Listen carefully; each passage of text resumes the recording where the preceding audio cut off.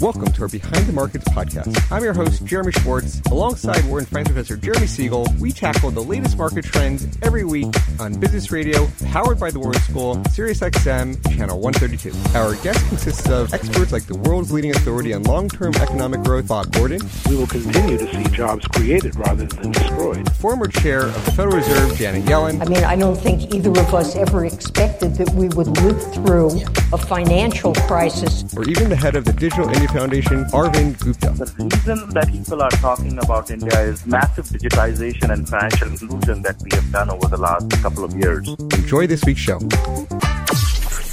Welcome to a special edition of our Behind the Markets podcast. I'm Jeremy Schwartz, Global Head of Research at WisdomTree. I'm joined by Cara Marciscano, who's a Senior Analyst at WisdomTree, and Mary D'Onofrio at Bessemer Venture Partners. We're going to be talking about the cloud computing space and a recent report that Mary just released. I should just note quickly that Cara and I are registered representatives of Foresight Fund Services. Our discussion is not tied to the offer of investment products and is not an endorsement, recommendation of any company, security, or investment strategy. The views of Mary are her own and not those of WisdomTree's affiliates. It's going to be a really interesting discussion, Mary. You guys have been focused at Bessemer on the cloud computing space, worked with NASDAQ to create an index of these cloud computing stocks, and WisdomTree has licensed that index. It's really fascinating. You guys prepare annually for this Cloud 100 event, and I guess you're starting to update some research for the private cloud space. Talk about what it is that you guys do every year for this Cloud 100 and why it's so important. Sure. So the Cloud 100 is basically a list that Forbes publishes and with input from a bunch of judges who are generally the CEOs of public cloud companies and some input from Bessemer Venture Partners and Salesforce Ventures to basically make the top 100 list of the best private cloud companies in the world. And the reason that it's so important is, first of all, getting onto the list, as my recent Cloud 100 benchmarks report signals, is incredibly difficult. The average Cloud 100 company is worth an average of $1.7 billion.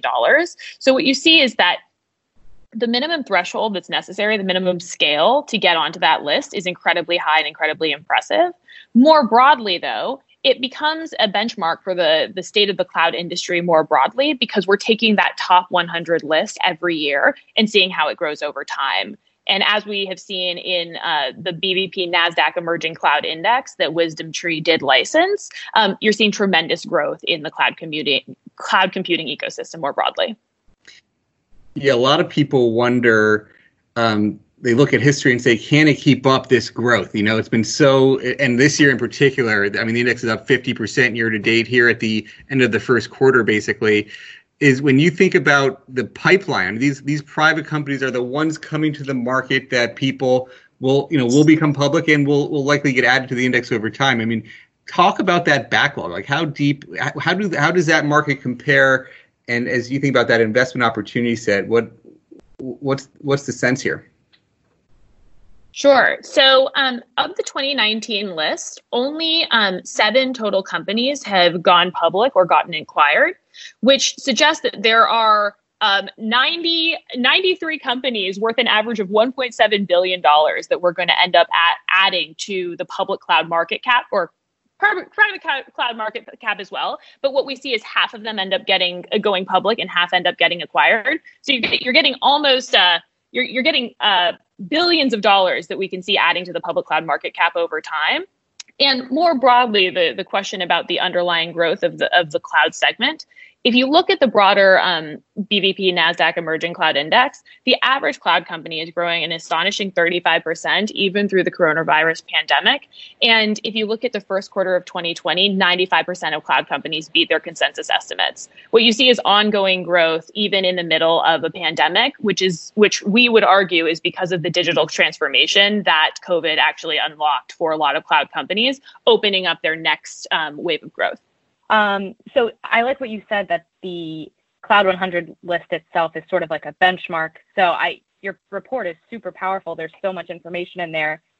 One of the highlights was that between 2016 and 2019, the IRR, internal rate of return, for the 2016 to 2019 list was 50 to 70%, which is staggering. So what do you think is going on with private cloud valuations? Does this year feel different in terms of the absolute level of valuation and, just what is going on there? And do you think coronavirus has had any impact on private valuations? Obviously, we've seen it on the public side as well. Sure. I think you have two things happening concurrently. So first of all, there's the move to cloud software from legacy on-premise software.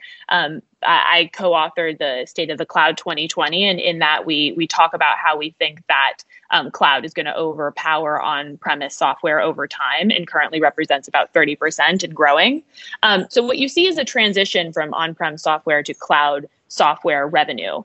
But at the same time, the revenue is growing. You also see the underlying multiples growing. And the reason for that is the fact that investors, I believe, have understood more and more that the recurring nature of cloud subscription revenue is incredibly powerful, combined with the really high margin structures. So whereas other types of software might have pretty mediocre gross margins and free cash flow margins, the average BVP NASDAQ Emerging Cloud Index company has gross margins above 70% and free cash flow margins of 15%. So the combination is incredibly powerful. What you have is stickier, lower churn, higher retention companies with fantastic margin profiles. And that has been more and more rewarded by investors over time that are giving them higher underlying multiples, rewarding that future growth. So the combination is that there are cloud companies have higher revenue and higher multiples, increasing valuation over time. Tying that to the 2020 list, what I believe, and obviously it's up to the judges, but what I believe is that the minimum valuation that will be required to get on the list will increase, and as will the average valuation. I wouldn't be surprised if it were over $2 billion this time. Talk about that September event. Like, when is it going to be again? Last year was it was right at the beginning of September. How's it going to go with the virtual this year?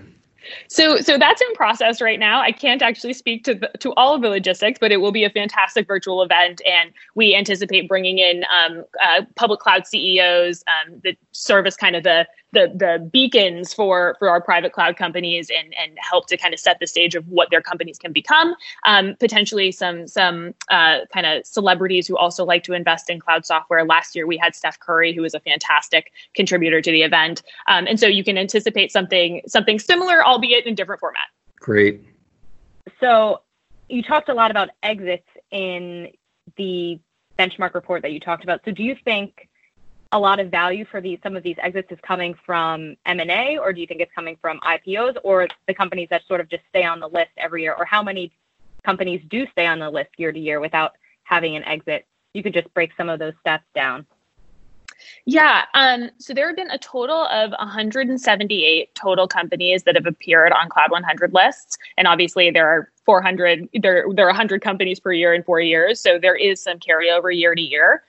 What we are seeing, though, is the exits. A lot of the incremental value is really being driven by public market appreciation. So for all of the companies that have gone public, or for the companies that have gone public from the Cloud 100 list, about 70% of their value accretion has actually happened while public. And as you mentioned with the BVP NASDAQ Emerging Cloud Index, you can see how that value appreciation is really possible there with almost 50% year to date growth. At exit, there's been $147 billion of total Cloud 100 exits on the 2016 list, as an example. And same with the 2017 list, 147 billion. We're seeing the majority of that coming from IPOs, but M&A is representing a good chunk as well. And what do you think drives the decision to go with an exit where you're getting acquired or moving into the public markets? And what do you see for 2020? Do you see more M&A exits or maybe more public market entrances? Well, one of the things that I would argue drives it is the valuation environment in which these cloud companies are pricing. So, for example, the benefit of IPOs is that you can go public and then appreciate in the public markets and take advantage of all of that upside.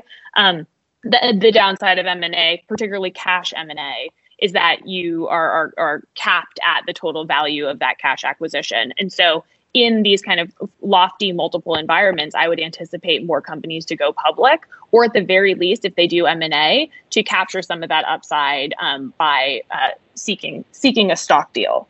I do think that for the rest of the year, we're seeing that the companies that have had some COVID tailwinds and have some stock price appreciation now have a lot they have opportunity to be acquisitive and to go opportunistically after assets that could help add to their business. And I do think that the M&A environment is going to continue for stocks that are performing incredibly well. For very strong private companies, I think that the majority would try to go public themselves. Mary, what do you focus on day to day at Bessemer? Tell us a little bit about yourself. What are the companies you're investing in, thinking about? Like, what do you focus on for them? Sure. So I'm a vice president at Bessemer, and I joined 2 years ago to start the growth investing practice. And I primarily focus on cloud software and have invested in companies including LaunchDarkly, HashiCorp, and Hyperscience. And at Bessemer, I track both private and public cloud software, and am one of the primary architects behind the BVP NASDAQ Emerging Cloud Index. And I have also co-authored some of our big cloud leadership pieces, including the 10 Laws of Cloud and the State of the Cloud. That's what I primarily focus on. And so I'm mostly going after growth stage companies, call it Series C and beyond, focused in cloud. And so is it, when you think about that Series C and on, is that it's mostly still in the cloud? When you think about the growth practice, how does that differ than the traditional Bessemer? They're earlier stage Series A, and you're coming in a little bit later? Great question, and apologies for not giving that historical context. Bessemer is one of the oldest venture capital firms. Founded in 1911 as an offshoot of, or founded out of the Phipps family, who made their money in Carnegie Steel. And it originally started as Bessemer Trust, and then Bessemer Venture Partners spun out in the 80s as an independent venture firm. Historically focused more on early stage, so Series A, Series B. And while a very prolific practice, realized that they were missing out on later stage deals that could still represent materially return positive investments. And so they brought me in 2 years ago to start taking advantage of some of our cloud proprietary access, and to put a growth lens on the companies that we were getting access to. And so that extends to both follow-on opportunities in our own deals. So deals like the second round of LaunchDarkly, which we led, or a recent round in Toast, but also net new deals as well. So things like HashiCorp or Hyperscience. And we're focused on both. And then we raised a $525 million dedicated growth fund last October. Very cool. And is there, as you think about going to those later stage investments, I mean, how are you thinking about the growth rates that you're trying to achieve, and so the profiles of the companies, and how that compares to the public markets? Like, where is there something different about what you're investing in those later stage privates versus the public markets? Yeah. So what you see is that over time, the average cloud software company tends to trade off growth for profitability. So in the public cloud arena, we see about 35% year-over-year growth, and then 15% free cash flow margins. But that's really anchored by companies like, for example, Adobe, right, which is a very, very old company that's optimizing for long-term free cash flow margin profitability at this point in its maturity. In the private markets, we tend to see more of a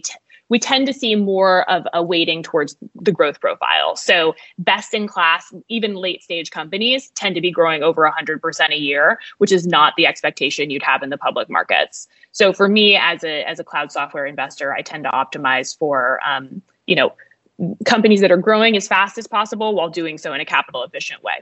Yeah, I mean, it's interesting seeing even these public decks, seeing the rule of 40 coming out, people trying to get this high margin but high growth, and sort of how they balance that. As you get into the tech world, this rule of 40 keeps popping up, and sounds like you're getting even higher growth in those later stage deals. So it's great to talk. Kara, any final questions before we wrap up with Mary? No, I think that was great. Covered everything.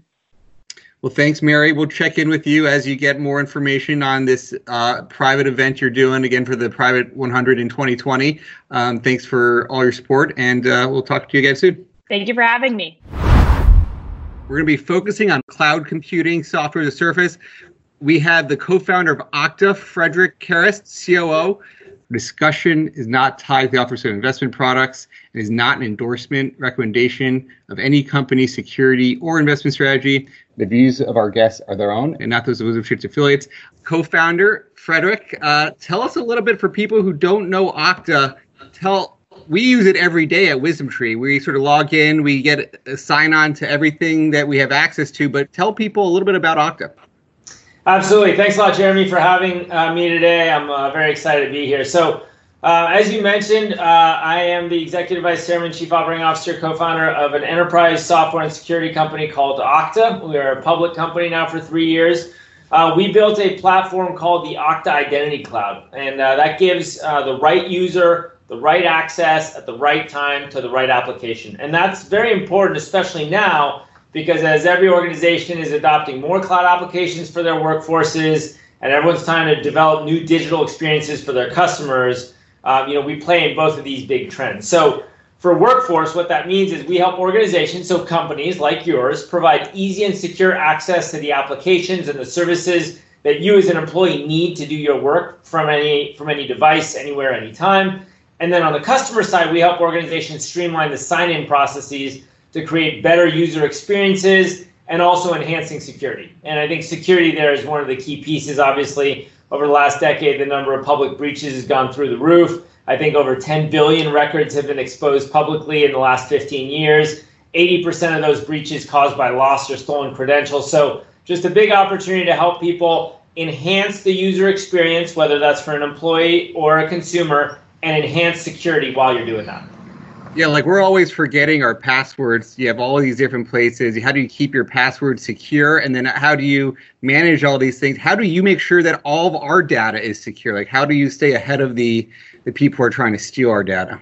That's exactly right. So, there's a big part of what we do is we offer this secure identity platform for not only you as a private sector, but large organizations, whether it's large companies like JetBlue and Nordstrom and Takeda Pharmaceutical, or large swaths of the government who use our platform. We spend a lot of time and effort and energy. We're obviously a security software company focusing on how we manage that data, making sure it's private, making sure it's secure, making sure no one can see it. But there's also a big part of that, which is we have a different business model than some of the big tech providers out there, the Googles and the Facebooks, who also have these advertising businesses. We only have one business. It's enterprise software. We sell it to the people who use the service. The data that's in there is theirs. We can't see it, and we make no money off that, nor will we ever. Now, how did you originally come to thinking of founding Okta? Tell us a little bit about your background and what got you there. Yeah, sure. Obviously, we're just on radio today, but if you could see me, I was a lot taller and better looking when we started 11 years ago.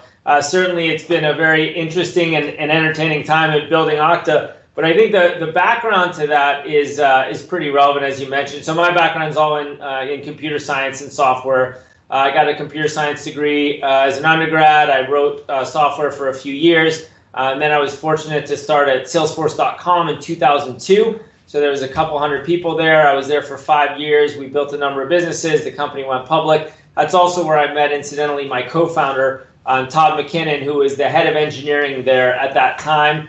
And then we're both enterprise software folks, and we saw in the markets, we obviously drank a lot of Kool-Aid to the value of subscription software or enterprise cloud when we were at Salesforce. And we thought that it was just a much better way of delivering a lot of technology to most companies. Most companies are in the business of manufacturing tractors or pencils or developing drugs. They're not in the business of running core software, pieces of software infrastructure as their core business. So the more that you can offer what I call context software, all the software that's not core to your business, the email, the collaboration, the CRM, the customer access management information, the financials, the HR information, all these things should just run in the public cloud by large providers who provide this. But we knew that for that vision to happen, someone had to create this new integration layer, and identity was going to have to become an important thing. And that's how we started with the Okta Identity Cloud in 2009, and here we are 11 and a half years later. When you think about the shift to, you're talking about the shift to enterprise software on the cloud, where would you say, because this has been for sure the hottest segment of the markets, and people wonder how long can it last? Where are we in the cycle? Maybe talk generally before Okta, like where would you say companies are in the transition to cloud-based as just a whole industry? Yeah, I mean, we are very early in this cycle. And people always say, how is that possible? All I hear is cloud this, cloud that, cloud the other thing. Well, I know that you and many of the folks on who listen are interested in data from time to time. So I'll give you a couple data points that might help illuminate that a little more. So I went back and we had our 10-year anniversary as a company just last year. We spent a lot of time, obviously, we're a people-driven business, so we spent a lot of time with our employees talking to them about where we're going, what we're doing, what the vision, what the mission is, all these kinds of things. So we had a 10-year anniversary kickoff last year, and I went back and looked at some data just to kind of put this specific topic in perspective and really talk about how, look, the last 2-3 years since we've been public, since April 2017 when we went public on NASDAQ, have been very excited. Business has been good. We're fortunate.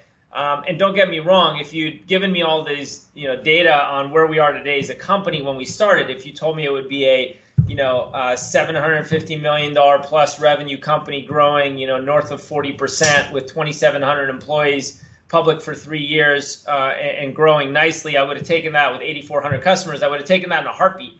But based on where I am today and looking forward, the next 3, 5, 10 years are going to be way more exciting and way more interesting. And so that's one thing to just say that. But when you can back it up with kind of some of the stats that are out there, I think it really gives a lot of depth to that argument. So here's some data. If you look from 2009 to 2019, enterprise IT as an overall spend category grew from about 3.2 to about 3.8 trillion worldwide. So that's 20% growth, which is very respectful based on the size of that market alone. If you look at enterprise software growth over that time, it went from about 220 to about 430 billion. So again, 2x, very good. If you look at enterprise software as a service, or what we now call enterprise cloud, it went from about 7.5 billion to about 95 billion. So that's 12x growth. And you're like, hey, there's no way if it already grew 12x, how's it going to keep growing? Well, I think what's most interesting there is the ratios of those things. So the ratio of enterprise cloud to enterprise software overall is still less than 20%. And if you look at it as a ratio of enterprise IT overall, it's like 3%. So to what I was saying earlier, look, not all of software is going to go to a cloud service. Goldman Sachs is not going to put their proprietary trading platform in the public cloud anytime soon. But all of this context software that runs around it, how every company runs HR and financials and how they run their accounting systems, and how they might run their email systems and their collaboration suites. These are not core competencies. And in fact, they're cost centers, and you're not an expert at it. If you're John Deere, the tractor manufacturer, great Okta customer, you're not in the business of running the best email server in the world. And even if you did, it's not a sustainable competitive differentiator versus the other guy. So only 20% of all software this year that's going to be sold in the enterprise's cloud. What does that mean? That means 80% is still on premises. Now, the reason you say, how is this possible, is you don't see any headlines that say, I revolutionized my company and moved it forward by implementing the latest version of SAP on premises. But that's actually what 80% of people are going to be doing this year. And so that's why if you really think about it and take a step back, with the growth that we're seeing in enterprise IT and in software and in cloud, we really are in the first or second innings of this massive transformation that is undoubtedly going to be the biggest enterprise and technology shift that I'm going to see in my career. So that's a very good perspective. I like that the ratios and the only 3% of the total spend. It's a great story. As you think about how does Okta try to position to take advantage of it? You have sort of an existing offering today, and you sort of said the next 5 to 10 years is more interesting going forward. I mean, is that because the penetration is going to be deeper? Is it because you're expanding different segments, different products? How do you think about that growth rate going forward? Yeah, absolutely. Growth rate's one part of it, obviously, and it's a big part of it. But in general, I just think the opportunities, the revenue, the scale, the customer base, the information, the tools that we're going to be able to provide are much more interesting. And here's why I say that. So, we're in 2 big markets today. The first one's workforce identity and access management, which is known as traditional enterprise and identity management. It's been around in the enterprise for 30 years. It used to be old vendors, IBM, Oracle, CA, RSA, provided old legacy on-premises software around identity management. It's still a big business. It's growing fast. I think we look at a total addressable market on the order of about $30 billion this year. And that's continuing to grow nicely. The second business we're in is customer identity and access management, which is, again, if you look at customers like JetBlue, if you have a TrueBlue number, your affinity program, we run all that for JetBlue. Or if you're one of the 60 million consumers that goes and logs into MLB.com when there is baseball to see baseball games, we run all that infrastructure for them. So that's customer identity management. That's traditionally been a build versus buy story, but as the complexity's gone up, as digital transformation has become an important topic, every CEO in the world needs to think about how they're going to move their initiatives forward more aggressively in terms of digital. Customer identity management becomes a big market too. That today we estimate is about $25 billion of total addressable market. So look, the markets that we're in today, where we are the market leaders and setting the standard for what's going to happen, are north of $50 billion. That's why I said if you'd given me the stats when I started the company and said this is what you're going to build, I would have said killer. But now that I look at these markets that are 50 billion and my company is less than $1 billion of revenue, it's like a nice small business, right? It's a quaint little business that, again, is growing nicely. But as an entrepreneur, you're always like, I need to do more, I need to do it faster, and I need to do it yesterday. Like, why can't we be bigger? So first of all, there's just a very big opportunity there. And those markets are all growing as everyone needs to address all of these big issues. And the big mega trends that we're riding, right, and that put us in the first or second inning, they're around hybrid IT, right? Everyone wants to use their on-premise infrastructure, but wants to buy these new cloud services for their employees and make it all work. Number two, digital transformation, like we talked about. I think it's one of the most overused terms in the industry. What it means very simply is every company needs to find a better way to interact with their customers, their partners, their vendors, their suppliers, digitally, applications on the web, these kinds of things. And then finally, enhanced security, as you started with, right? As everyone is doing more digitally, as they're doing it remotely, as they're doing it on any device, the security threat and the security landscape becomes much more challenging for any IT department to manage. And so those are the three big things that we're doing. But why I think it's going to be so exciting is, there's a lot of value in running the service as a central cloud service, running an identity service as a central cloud service. And it's pretty funny, when we started the business, we had a lot of folks who took me and Todd aside and said, hey, we like you guys. You're both great guys. You have great reputations. Why do you want to go and start an identity management company? And we said, well, what do you mean? They said, it has a terrible reputation. It's like the track record is horrible. No one's successful with these things. You guys are going to sully your reputations. And, as an entrepreneur, you're like, oh, no one can do it. That's like catnip. Like, I have to do it now. So It turns out that running it as a central cloud service is much more valuable. Very specific examples are, today we have the Okta Integration Network, which is a central catalog of, almost 7,000 different pieces of technology that are deeply pre-integrated into the service. So if you're a new customer, you show up, you're using an email service from Microsoft or from Google, you're using a CRM service from Salesforce, you're using HR from Workday, and ITSM from ServiceNow. Instead of having to write all these bespoke integrations, they're right there. It's like click, click, click, boom, and go, right? So that's a huge value. And why that's valuable is because there's a natural virtuous cycle there, because as there's more and more services, as more and more pieces of technology and software that are developed out there, as companies go into these startups, try and go and sell them to big companies, these big companies are customers of ours a lot of times. So they'll say, hey, I'll buy your new software, Jeremy, as an entrepreneur, but you got to pre-integrate it to Okta. And so that you, as Jeremy, as the entrepreneur, will come and integrate that thing to Okta so that you can go back to your prospect and say it's available. But now instantly 8,500 other customers have instant access to that integration. It improves your business, it improves the startups' opportunities, and just enhances the overall spectrum of it. Take another slice of that, which I think is very interesting, and it's all about the data. I mean, you see that we process billions of authentications every month now on the service. So what that means is we can use those in aggregate to make the service better. I'll give you a specific example. We have a set of products called Threat Insights. It's around user insights, it's around administrative insights, and it's basically like if you, Jeremy, are the CIO of a large organization and you're an Okta customer, perhaps there's a nefarious actor trying to do a DDoS or do some phishing attempts on your specific service and a number of your employees. We as Okta, first of all, we help block that. We thwart many attempts every day from nation states, from nefarious actors, from all sorts of things. But not only that, once we've protected you, we can instantly turn around and protect 8,400 other customers. And so as these data sets grow, there's more and more things we can do to proactively and implicitly enhance the service that we're offering for all of our customers. And there's a lot of very cool things you can do there. We can start to find out more about you, Jeremy, and your pattern of behavior. You log in Monday through Friday from the Philadelphia or Pennsylvania area, 9 to 5, let's say. All of a sudden, 2 a.m. Sunday morning, you're trying to hit one of the financial systems at your company from Eastern Europe. Probably not you. Put your user in the penalty box, let you maybe access email and calendar till Monday morning when security SecOps shows up. You can send a bunch of alerts. And that kind of automated management, when you can start to do that at scale as a central cloud service, is very, very valuable to customers. That's sort of a lot of threads in there from this artificial intelligence, the big get bigger, and the rules to scale that as you get bigger, the more your service becomes valuable. And that's largely been the sort of trend. We talked about cloud being the hot category for a much longer time. You've had the main horsemen in tech, the Amazon, Google, Microsoft, they seem indomitable. Like you can't now.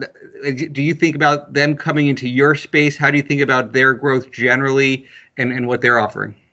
Yeah, well, absolutely. Happy to talk about that. We need to split out one thing here, which is some of those folks you talked about, Microsoft, Google, good examples. They have big enterprise businesses, but they also have big consumer businesses. So I'm going to leave the consumer business aside because whether Google's fighting Facebook for more ad revenue off Jeremy and Frederick, I don't think is as relevant. Number one. Number two, I'm not an expert on that. I do know a few things about enterprise software, so I will focus on those sides of the thing of the conversation. So the first thing is, look, every large cloud vendor out there has to have a core component of identity because they have to tie all of their own products together. So when we were leaving Salesforce, Todd and I had a conversation with Mark, and he said, hey, it would be great if you actually built this product at Salesforce. And we said, well, Mark, we can't do that because if we did, we're going to be beholden to the Salesforce products. So we're going to tie all those in really well together. But you can imagine we're never going to have the best integrations to Microsoft's Dynamics 365 product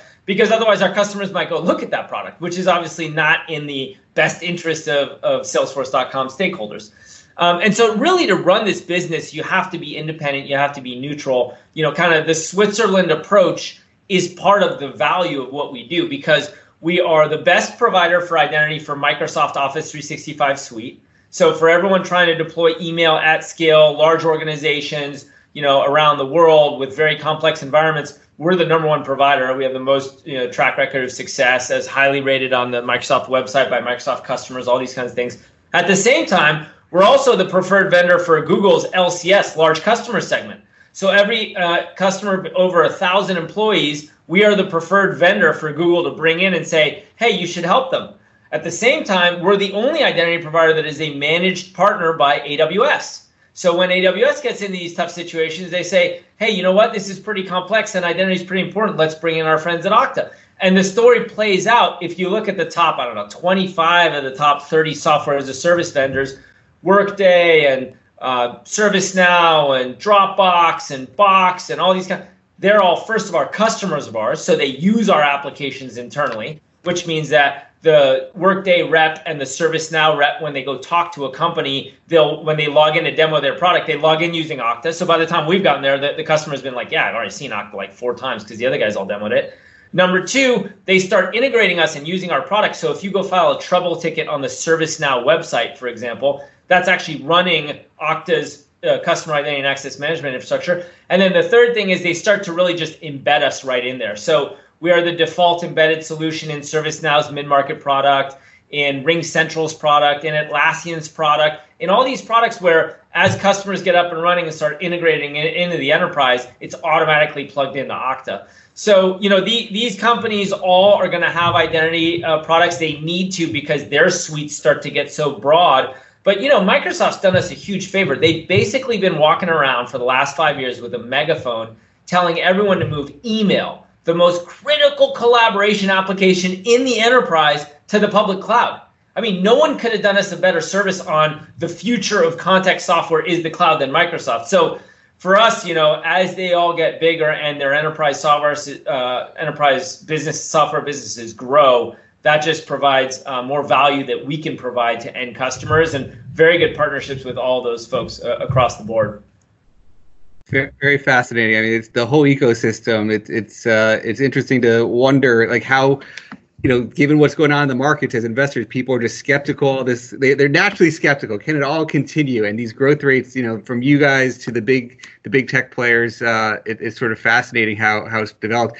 In the tech space generally, one of the things you guys had talked about in your investor decks is the Rule of 40, and it's something as becoming more interested. I've been getting closer to the Bessemer Venture Partners team, and they've been talking about the Rule of 40. I heard your interview with Byron Dieter, who's a good friend of mine. I was just listening to it the other day. Very interesting conversation. You really managed to tease out a lot of nuggets from that conversation. I really enjoyed it.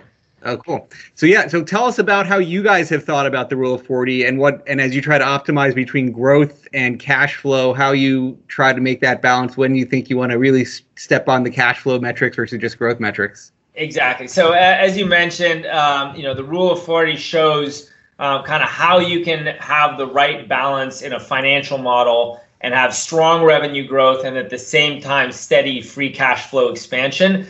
And I think of it as very simply, I like to think of us as running the business as mature, responsible adults, which means you want to have growth. And obviously, these are big markets, as I've highlighted, that we want to grow into. At the same time, in a capitalist economy, business is about generating cash and generating profits. So making sure you have the right balance of how fast you can grow and still do that intelligently while showing leverage in the model and generating more free cash flow and ultimately operating profitably is very, very important. It always has been. We've actually looked at a similar kind of metric since very early on in the company. And the simple version of that when you're a private company is what's the payback on sales investment, right? If I'm going to invest so much into, if I invest $1, when do I get that payback? If you're an enterprise business like ours, you're pretty fortunate, right? Multi-year contracts, paid, annual cash upfront payments, and you can really manage that business and that growth.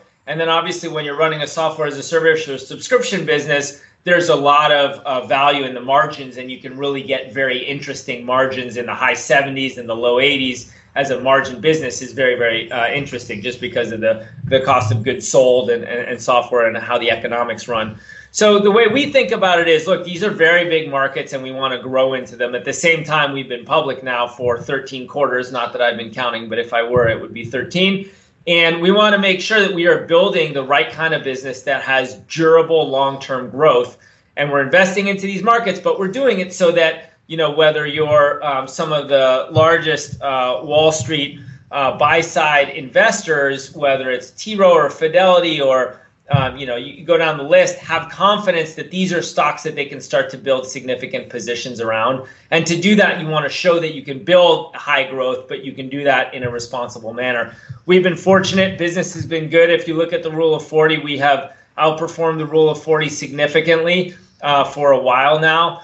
We view it on a trailing 12-month basis. We've been outperforming the metric over the last 2 years, and we're really focused on striking the right balance, as I said, between optimizing revenue growth and expanding free cash flow margins.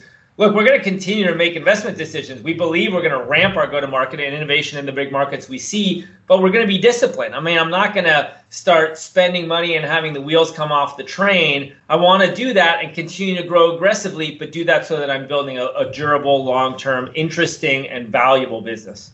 I mean, so far, the market's rewarding you. It's, I think, $25 billion market cap. It's impressive what you guys have done, and the markets have liked it. So it sounds like you got to just keep doing what you're doing there. And as long as these growth rates can continue, the markets will keep rewarding.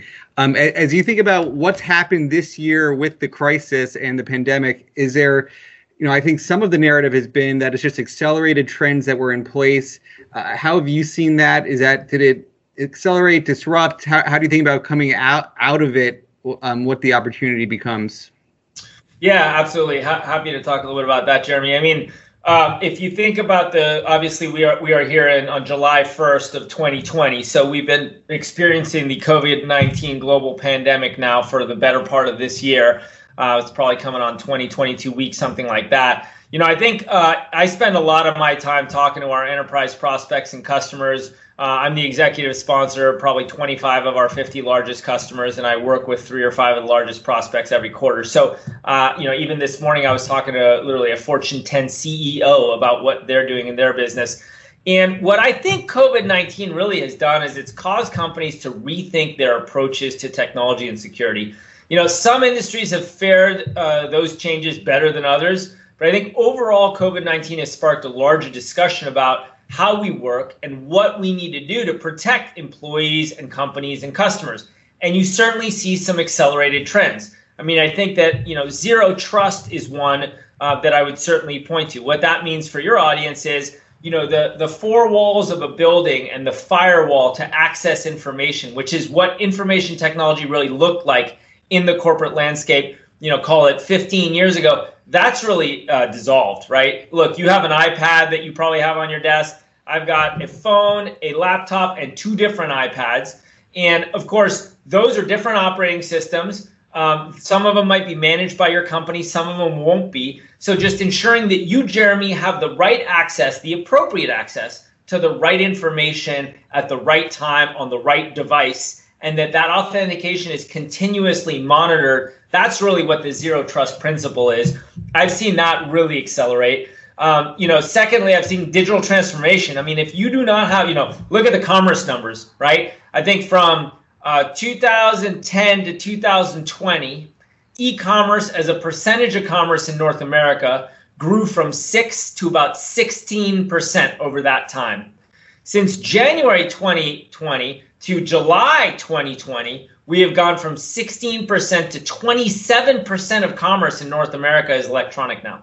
So literally, the growth that it took a decade to do, we have redone in 5 months. Wow. So if you as an organization do not have a delightful, and by the way, we're not going back, right? We're not going back. That's not going backwards.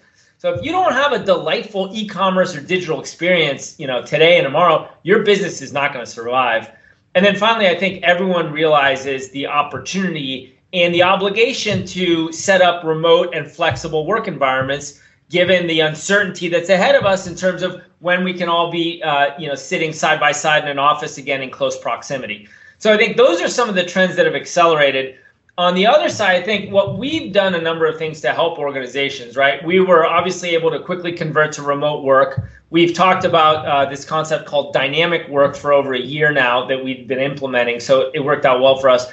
Dynamic work has 2 parts. It's dynamic workforce, because more and more our employees want to work from remote destinations.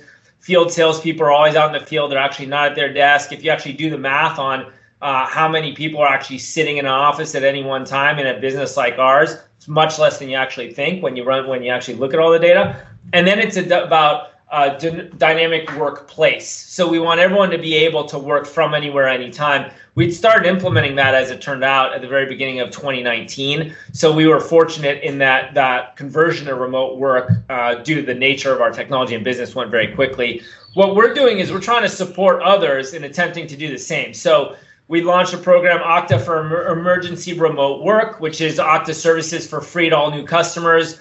Single sign-on, multi-factor authentication, up to 5 apps for all their users, just so that everyone can very quickly and securely convert into that program. We also accelerate deployments for customers like FedEx. A lot of companies, when they have earnings, they put out these net new sales PR. We've really been focused over the years on customer marketing, making customers successful. Customer success is our number 1 corporate value. And I think that pays out in dividends, are very clear on that. So when we have earnings, we try and put out what we call go live press releases. And we did that one at the end of earnings at the end of May. We did a FedEx go live, and FedEx was able to go live with 85,000 employees across 250 applications in basically 36 hours. So we've been working with FedEx for a while, getting them ready. I talked to them at the end of the year and in January, and they're like, yeah, we think May or June will be a great time to get ready and go live, and we'll set that up. And I said, that sounds great. Then I was talking to Gene Sun, the CIO, in late February. He called me. I'm like, Gene, what's up? How's it going? He's like, yeah, so we're going to go live next week. And I was like, okay, you mean, a sample group, maybe 100 folks, a pilot, a couple apps. He's like, no, like we got to roll out 80,000 plus on 250 apps. How about next weekend?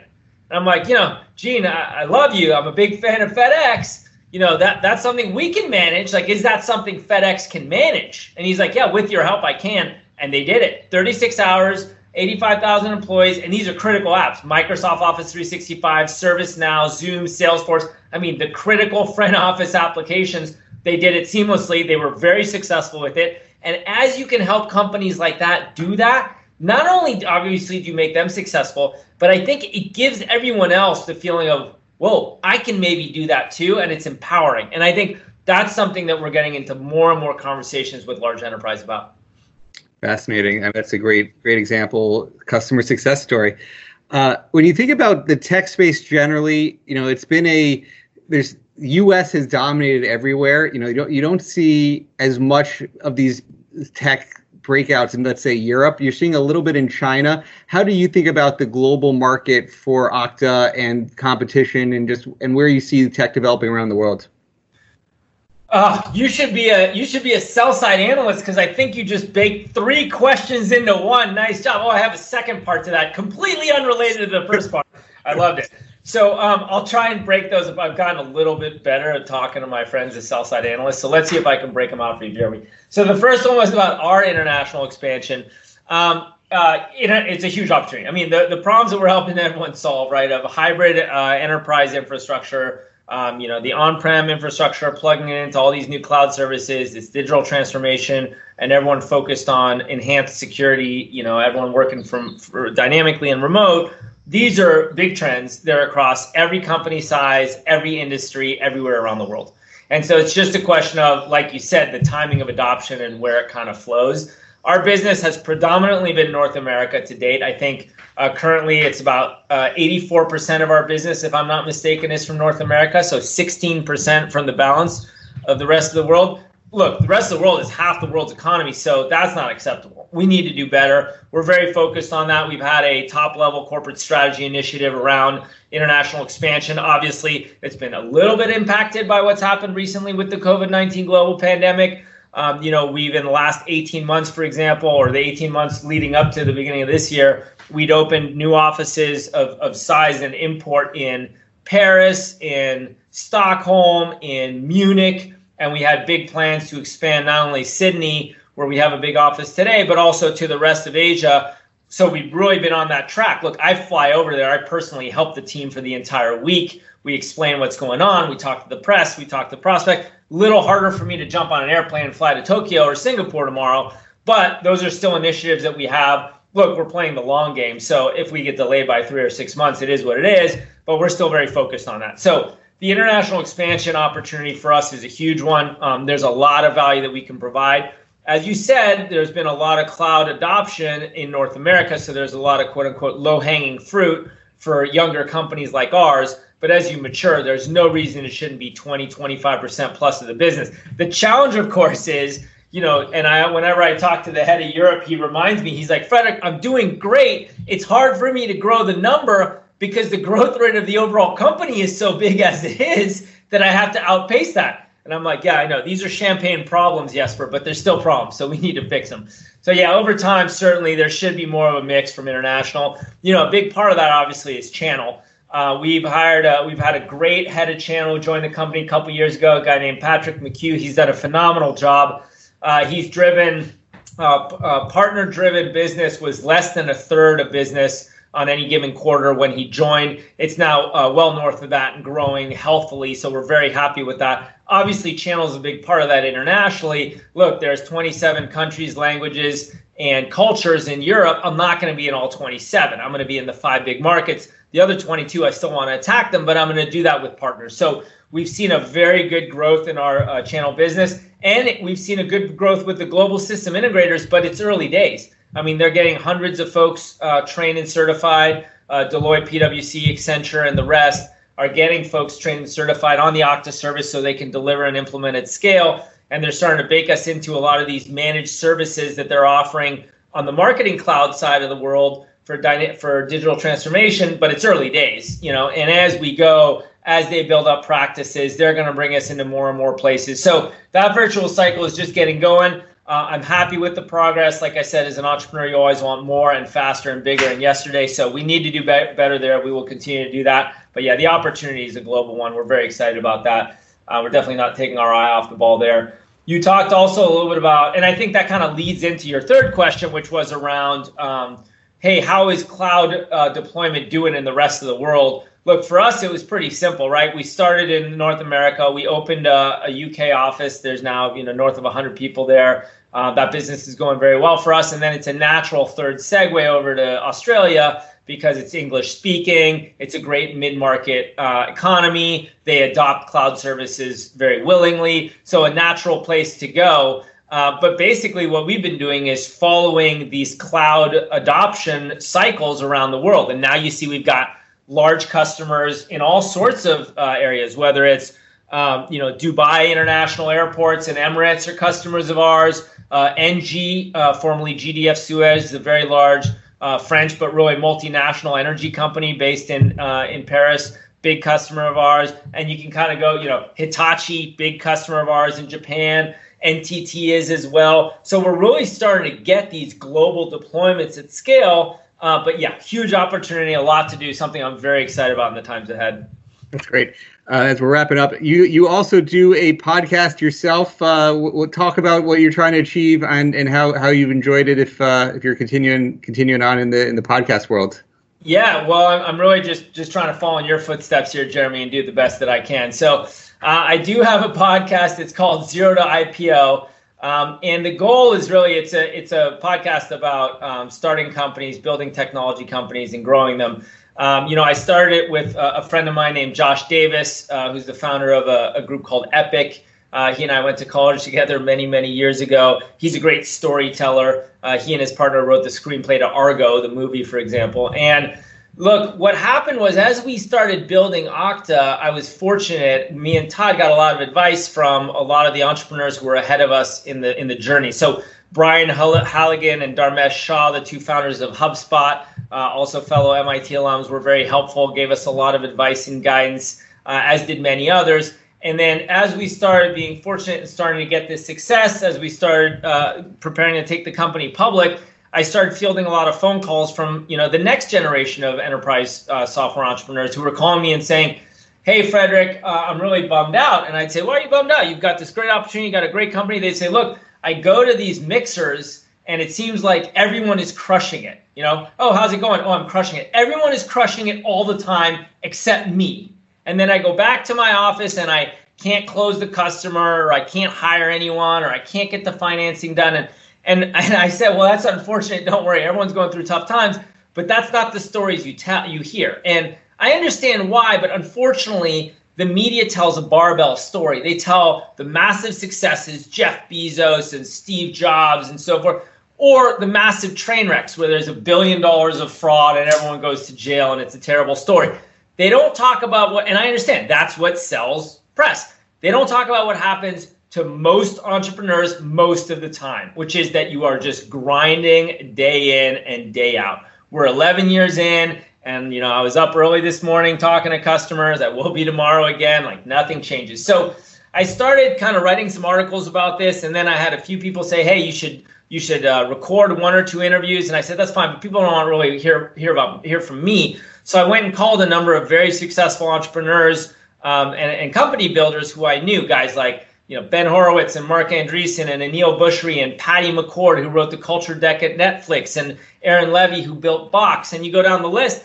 And I said, hey, will you come on and do a quick podcast where you can tell these tough times that you had so that folks can hear it at home and be like, oh, man, look, these masters of the universe, they also had these challenging times. And that was the idea behind it. I became an accidental podcaster. We started Zero to IPO. I thought it was just going to be a couple episodes. I think it ended up being 12 episodes. It did very well. Zero to IPO podcast.com. We won a number of awards on iTunes and Stitcher. We just actually finished with season 2 that came out, where we changed the format a little bit. I got Eric Yuan did one of them, or Keynote Cornerstone one of the episodes. Stuart Butterfield did one. Therese Tucker did one. Teen Zwo from Zora did one. So I got people to, we got Jeremy Bloom, who runs an awesome company called Integrate, also Olympic skier, also NFL pro, to talk about what it's like to be an entrepreneur, to go through tough times, and to talk about what it's like so that people can get a sense of like, oh man, I personally believe, Frederick, that entrepreneurship is the best career in the world. You get to bet on yourself. You get to control your destiny. You get to solve meaningful problems. You get to create stakeholder value. You get to have a lot of agency in what happens. But you really want to make sure that people understand that everyone goes through tough times a lot, and that it's not about it's not about sitting there and being like, oh man, how's this going to happen? How's this going to work out? It's about realizing that that's part of the journey and how you can grow from there. So, getting Ben Horowitz to come on the show and talk about how he tried to take LoudCloud public in 2000, where the NASDAQ got cut in half while he was on the road show. And then, he had 3 weeks of cash left. And then he got a call from his father-in-law that his wife had collapsed. And he's like, man, I have to go home right now, but then the company's bankrupt. I've got 3 more days. He shows up the next day on the road show and wears a jacket and slacks that are the wrong match because he was just so out of his mind. He's like, I got to get through all this. And when you hear that from these people who are well-known, who are very successful, who are illustrious, I think it just gives everyone else confidence that it's like, oh, they went through it. I can go through it too. That's a great way to end our discussion. It's been great, Frederick. Thank you so much for coming on Behind the Markets. Hopefully we'll check in, keep up with your story. Thanks so much for doing this. Thanks a lot for having me, Jeremy. I really appreciate it, and I really enjoy your show. Keep up the great work. Thank you. Keep up the great work. We'll talk soon. Thanks for listening to the Behind the Markets podcast. If you want to learn more about WisdomTree, visit wisdomtree.com. You can also follow me on Twitter at Jeremy D. Schwartz. I'd like to thank Patty Hall for producing our live program on SiriusXM Channel 132 and our podcast producer, Daniel Bruno. Join us next week for another edition of the show.